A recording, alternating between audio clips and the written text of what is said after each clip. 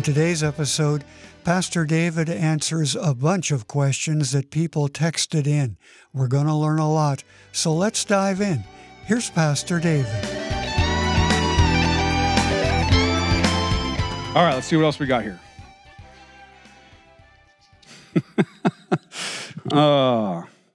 I said the D word.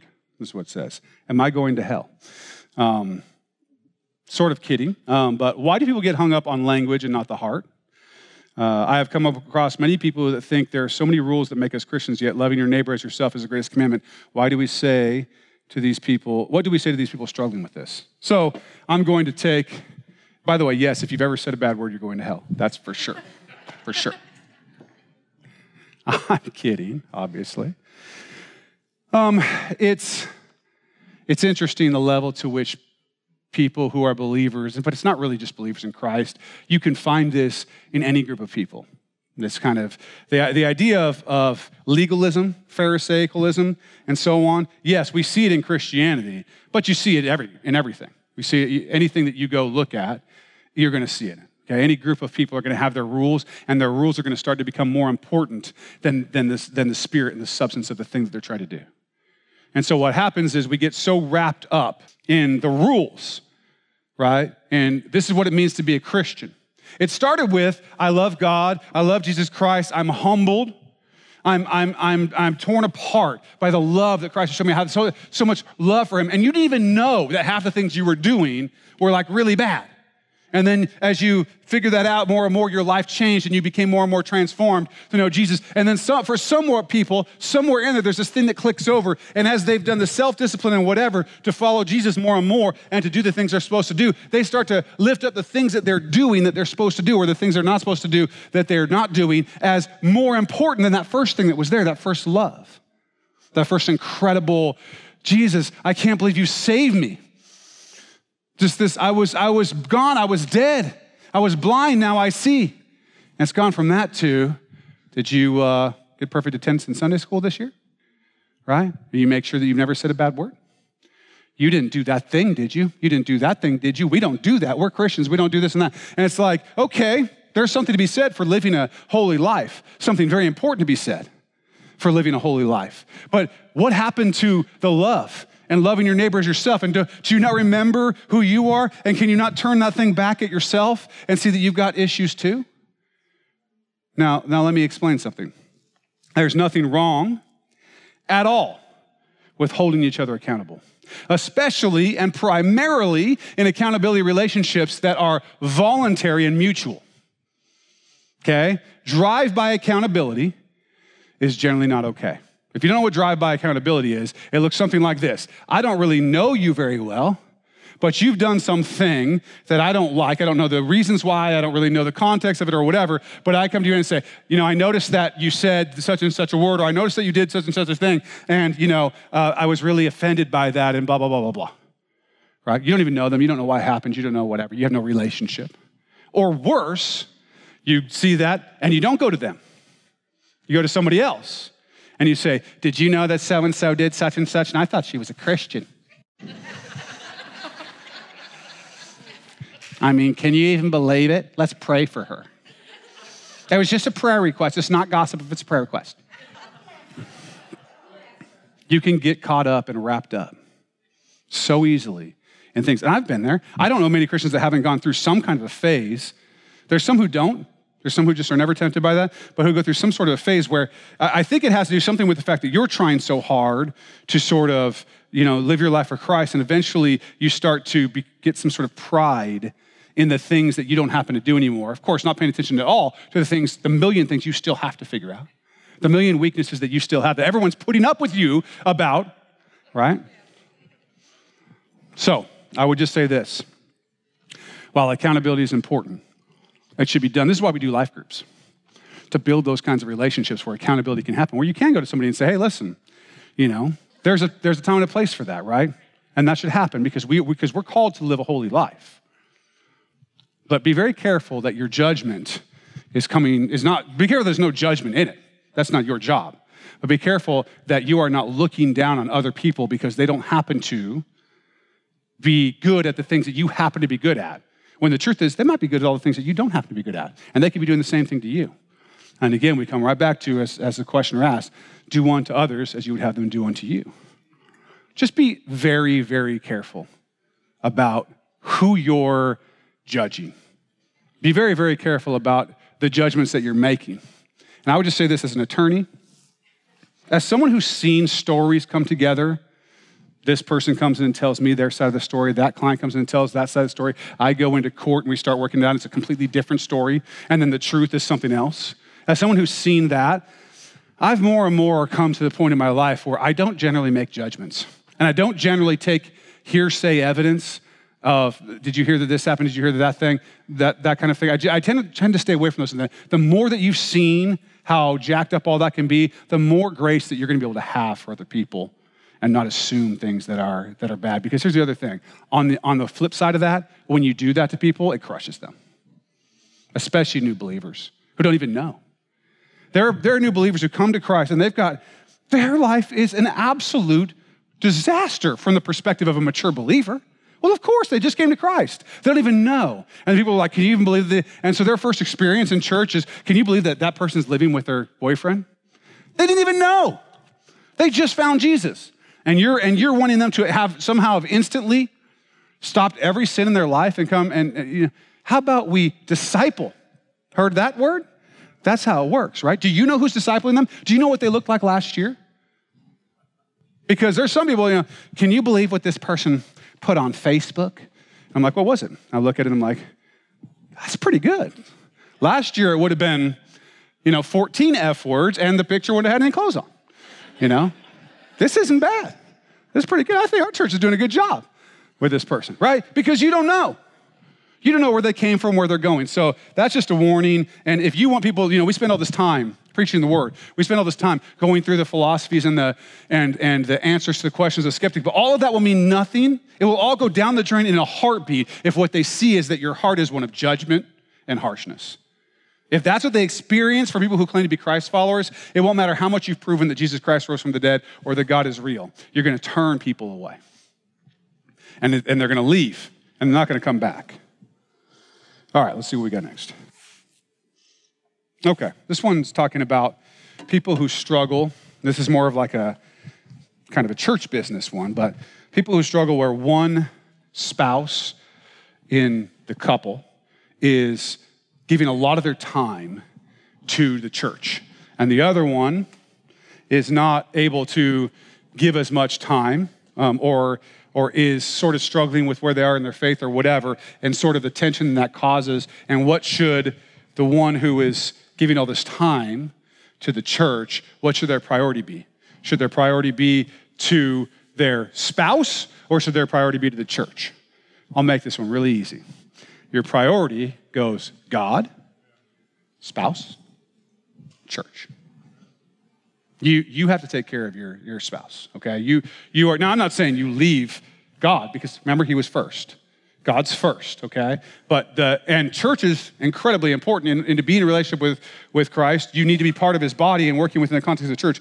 But some people sell out at a level that I appreciate, because it's less work for me, but it's too much, right? Some people sell out to the church in such a way they're doing so much stuff, and the other spouse is struggling, and instead of helping bring this person, your other spouse, into a deeper relationship with the Lord and whatever, you're spending all your time at the church, and the marriage is not strong. And so I would just say you have an obligation, husbands and wives, to mutually submit to each other, to mutually help each other move forward. Essentially, your job as a spouse is that one day you're going to present this person.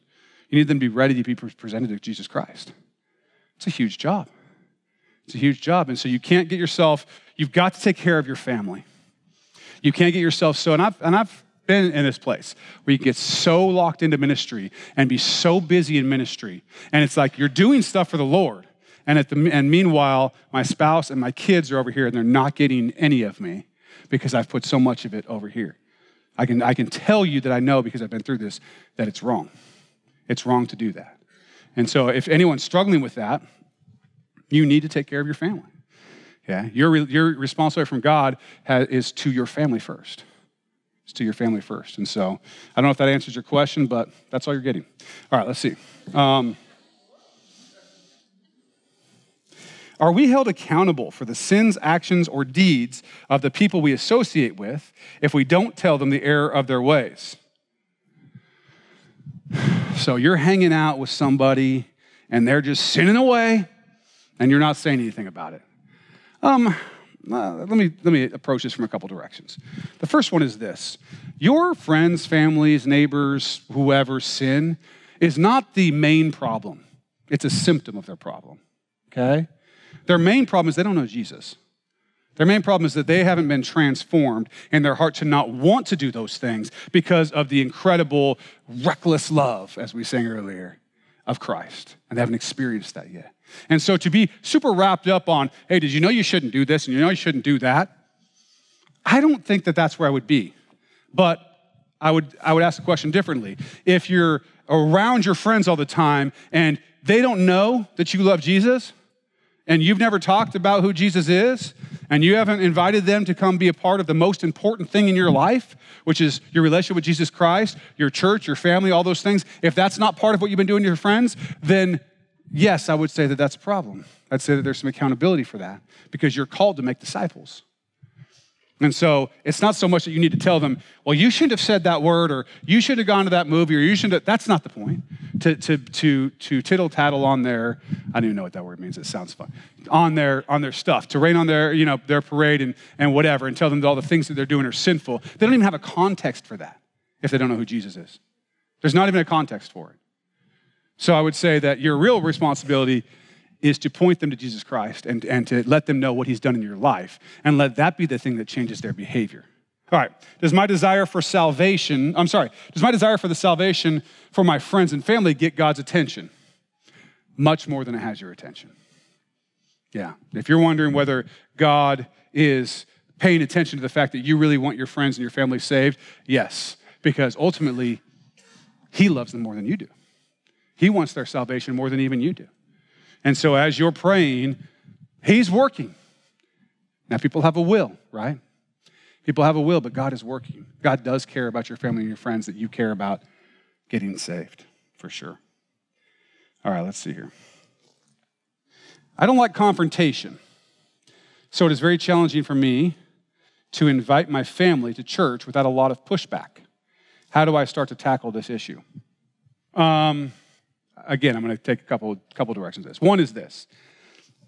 As a believer in Jesus Christ, you are by definition in confrontation with the world. So just so you know.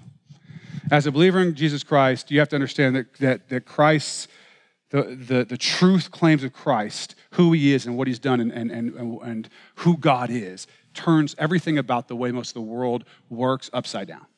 And so you are by your very nature at confrontation with the world. So there will be confrontation.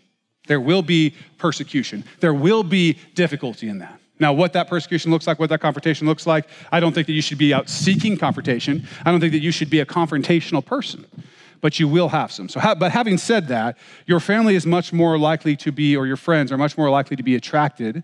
Once you've invited them to church and you let them know with some regularity that option is open, they're much more likely to be attracted by who God is making you than they are by just a simple invitation all the time. Or you ask them what it is that they're looking for in life, or you connect with them at a deeper level. Instead of, hey, I need you to wholesale take the Bible and believe it all and believe in Jesus and whatever. How about, what are they really struggling with?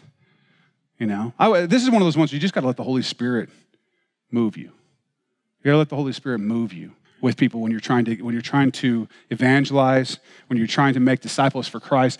They're his disciples, and he'll give you whether this is the time to say you should come to church or not. For a lot of you, you know what it feels like, where you have that feeling like, I know I'm supposed to invite this person to church. I know I need to do it. I know that God wants me to do that. You know what that feels like, right? Do it when that time comes. And then there's times where maybe it's just you pushing it.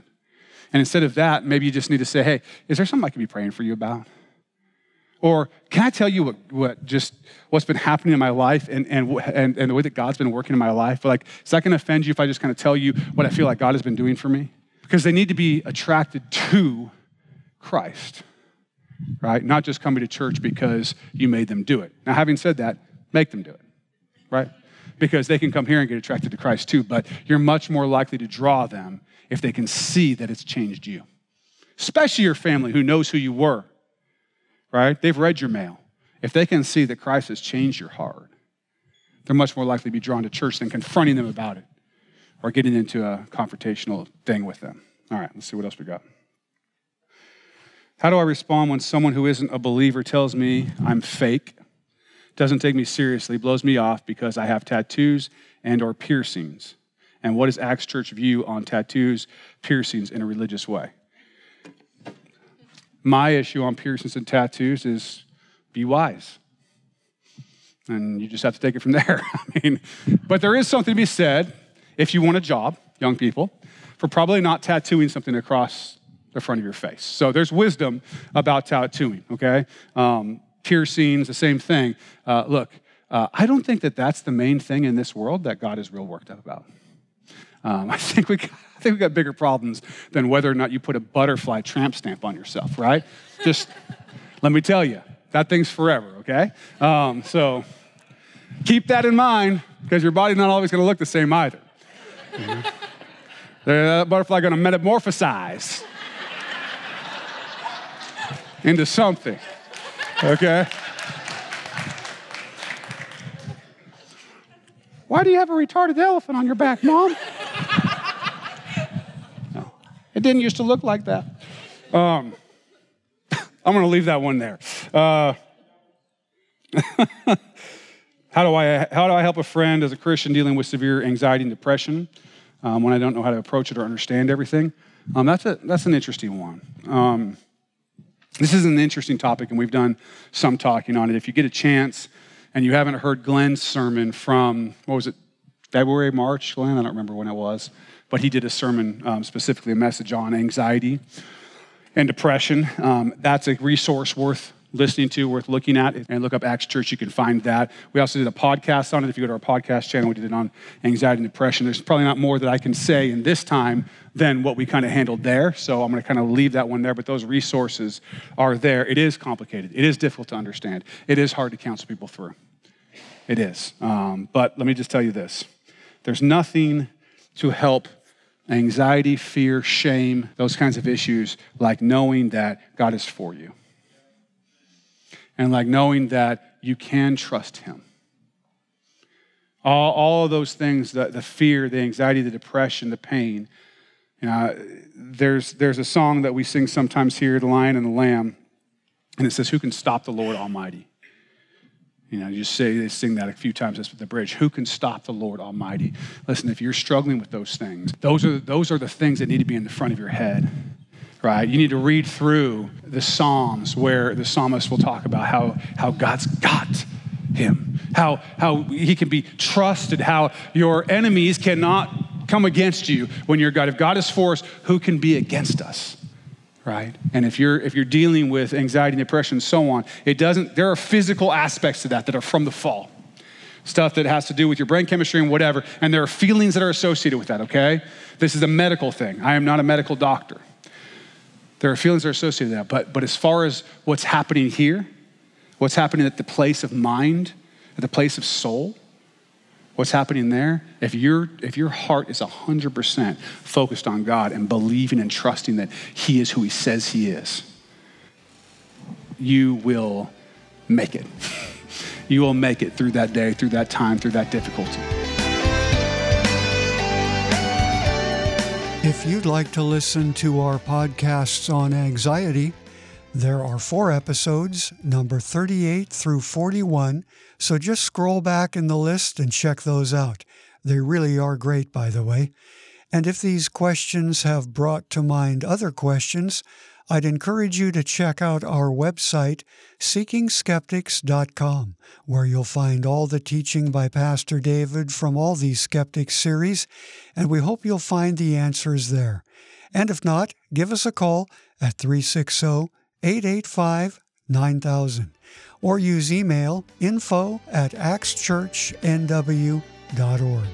Thanks for listening, and I hope you'll check out our next episode for more great Bible teaching here on Contemplate.